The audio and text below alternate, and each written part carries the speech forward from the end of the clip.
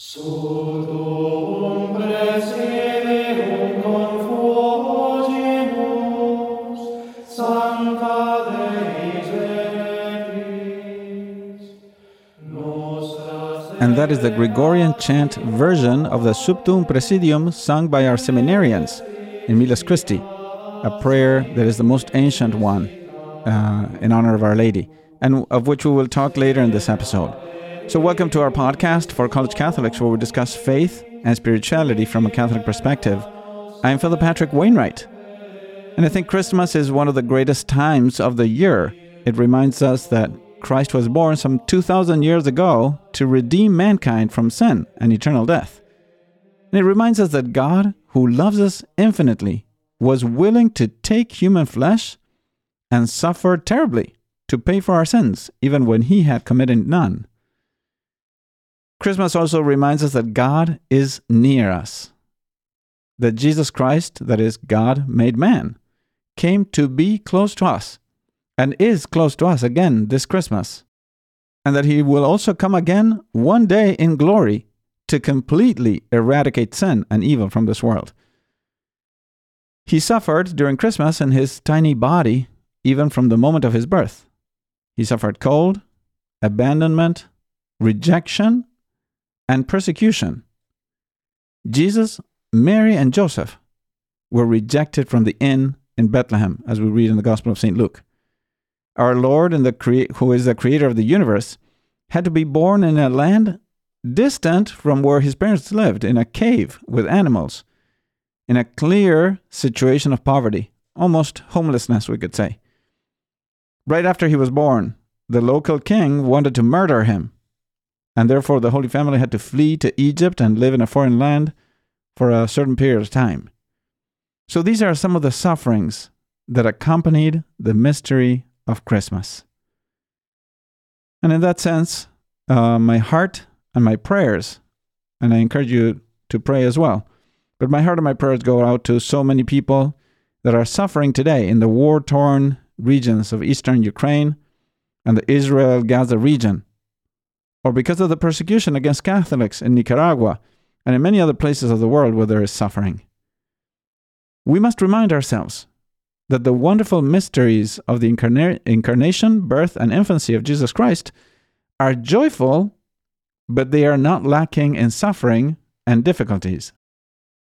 Our Lord wanted to take on all that suffering, even at such a tender age, to remind us that God suffered too, that he knows what you're going through when you're in pain, or when you're alone, or when you're rejected. And this is part of the joy of Christmas, that Jesus Christ suffered for you as well, that you're not alone in your suffering because he is very near you, that Jesus sanctified the reality of suffering, the reality of the cross, in such a way that suffering, your suffering, can now have a redemptive value. But coming back to the mystery of Christmas and of the Incarnation, all this is possible because Jesus Christ, who is true God, becomes also true man. He is true God and true man.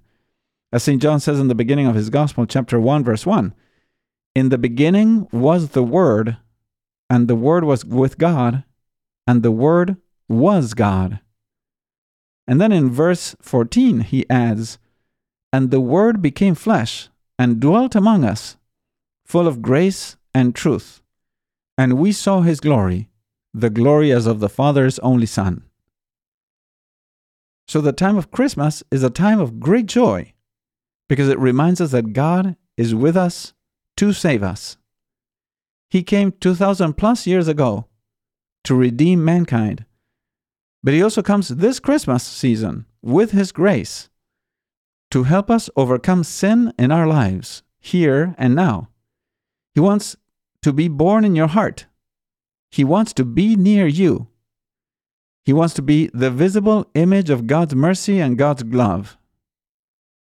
And right within the 8 days after Christmas, which is typically called the octave of Christmas, in which every day is celebrated as if it were Christmas itself, we have the end of the year and the beginning of a new year. So by God's providence, the celebration of the birth of our Lord comes linked to an annual celebration that reminds us of the passing of time, with a bit of sadness and with its spirit of hope and joy. I say a little bit of sadness or a spirit of sadness because another year is passing by and we're reminded of the fact that we are sojourners in this world. And every year, a little bit closer to our grave. In other words, life is passing by. Or as the Latin saying goes, memento mori. Remember your death. And on the other hand, there is hope and joy because the new year gives us the promise of a new opportunity, a new beginning with new graces and challenges as well, and therefore new hope for the future. Because of all this mystery of the passing of time and the uncertainty of the new year that is coming, with its hope and its fears, the Church has for many centuries now looked at the Virgin Mary for hope and protection in this moment in time, in this mystery of the passing from one year to another. This is why the Church celebrates the solemnity of Mary, the Mother of God, on the first day of the year, January 1st. And it is a common practice in the Church to intone a particular hymn on this occasion that is called Sub Tuum Praesidium, or in English, We Fly to Your Protection. And this is the one you heard at the beginning as we started this episode. It's a very unique prayer or antiphon in honor of the Blessed Virgin Mary. Actually, one reason why I think it is such an important prayer is because it is one of the oldest prayers to the Virgin Mary, or at least we could say the oldest prayer to the Virgin Mary, of which we have a record, a written record. The prayer in English in its current form reads like this. We fly to your protection, O Holy Mother of God. Do not despise our petitions and our necessities, but deliver us always from all dangers, O glorious and blessed Virgin. So this prayer used to be sung in the liturgy in different places, but particularly in Egypt, even as early as the 3rd century after Christ. And I say it's the oldest prayer in honor of the Blessed Virgin Mary, of which we have a record, because in 1917, they discovered a fragment of a papyrus from Egypt, which is considered to be from the 3rd century, or more precisely from around the year 250 to 280 AD. 250 or 280 AD. Now, this is not just an interesting historical fact. I think it is really important for the Catholic teachings regarding the Virgin Mary, particularly because the Virgin Mary there in that prayer is called Mother of God. So what is important is that because of the Nestorian heresy, Nestorian heresy comes from Nestorius, who was a bishop, but some other bishops and theologians were teaching that the Virgin Mary could not properly be called Mother of God, but only Mother of Christ. Or, if you want, as some people would incorrectly say today, we can only call her Mother of Jesus. So Nestorius was the patriarch or bishop of Constantinople at the beginning of the 5th century. And he taught that in Jesus Christ, there were two complete and perfect natures, which is correct, the divine and the human natures. But he said that there were two persons as well, the divine person of the Word and the human person, that of Jesus Christ, which is incorrect. In Christ, there's only one person, that is the person of the Word. And as a conclusion, Mary was the mother of Christ, or the mother of Jesus, but not the mother of God, according to Nestorius. So the Council of Ephesus in the year 431 AD, that is the 5th century, defined infallibly that the Virgin Mary was indeed the Mother of God and could be called Mother of God, in Greek, Theotokos. Because in Jesus Christ there was only one person, which is the divine person of the Word, which unites in itself the two natures, the divine and the human. And therefore the Virgin Mary was carrying in the womb the person of the Word and gave birth to Jesus Christ, who is the person of the Word of God, made flesh. However, the title of Theotokos, or Mother of God, was used much earlier than the year 431 AD, when was the Council of Ephesus. Actually, a century earlier, it had been used in the area of Alexandria by Saint Athanasius, and in Palestine by Saint Cyril of Jerusalem. In the area of Cappadocia, it was used by Saint Gregory of Nazianzen. All these are church fathers and saints. And even earlier, the expression Mother of God appears to have been used in the 3rd century by Origen, another church father, typically quoted when you study the church fathers, and by his disciple, Bishop Dionysius of Alexandria, who wrote an epistle to Paul of Samosata around the year 250 AD, using this term, Mother of God, applied to the Virgin Mary. But what is amazing, I think, about this papyrus is that it contains almost the entire prayer, at least a version of the prayer, "We fly to your protection," and it's an original text dated back to the 3rd century, somewhere around the years 250 to 180 AD, which implies that the prayer was well known back then and used and prayed by many people.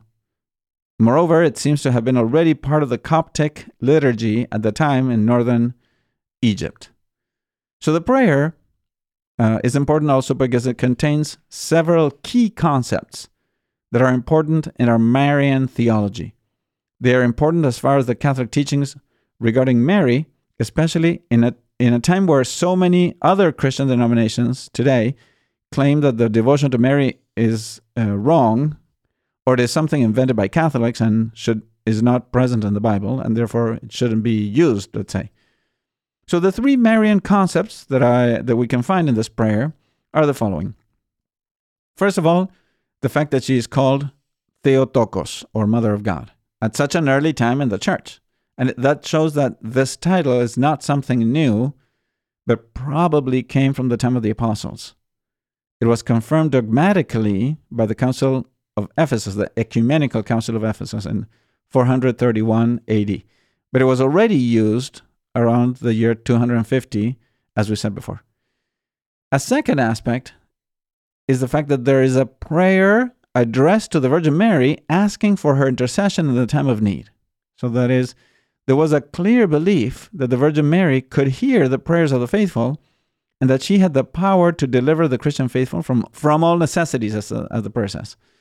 In fact, some theologians indicate that reference in the prayer to a particular moment or junction in which they had need of help would refer to the persecutions under the Roman emperors Decius or Valerian, both emperors during the 3rd century.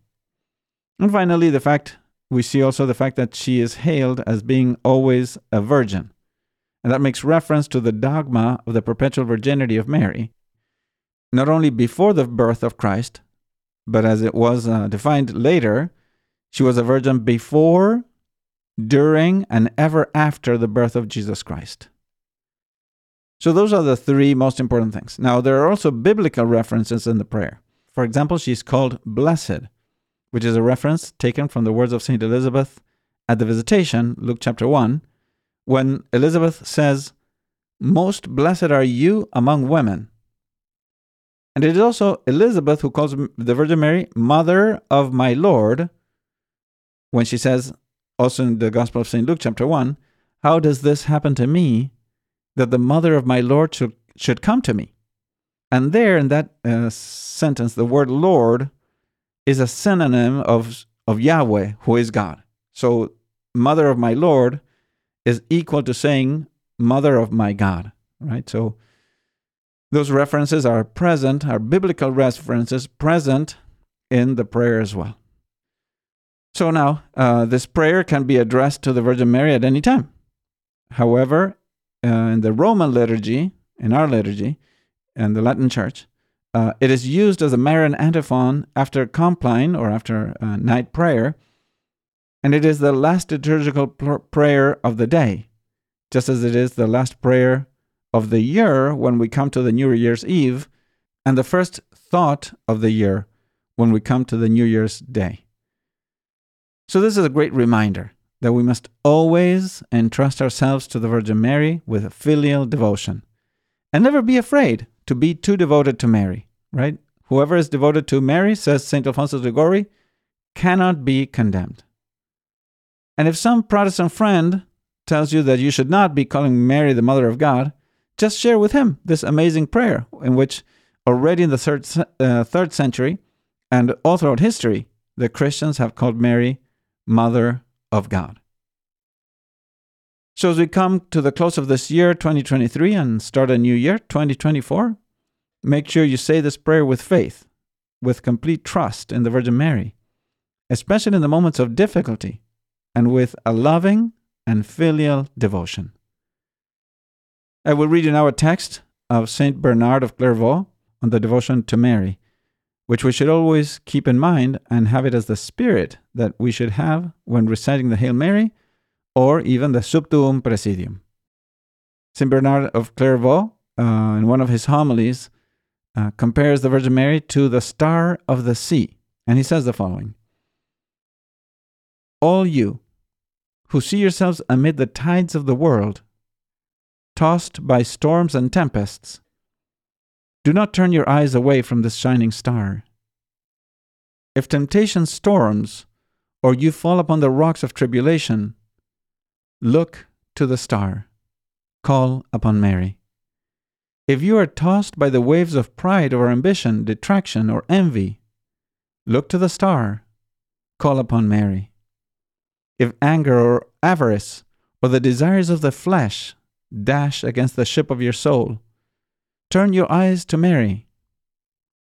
If troubled by the enormity of your crimes, ashamed of your guilty conscience, terrified by dread of the judgment, and you feel you begin to sink into the gulf of sadness or the abyss of despair, think of Mary.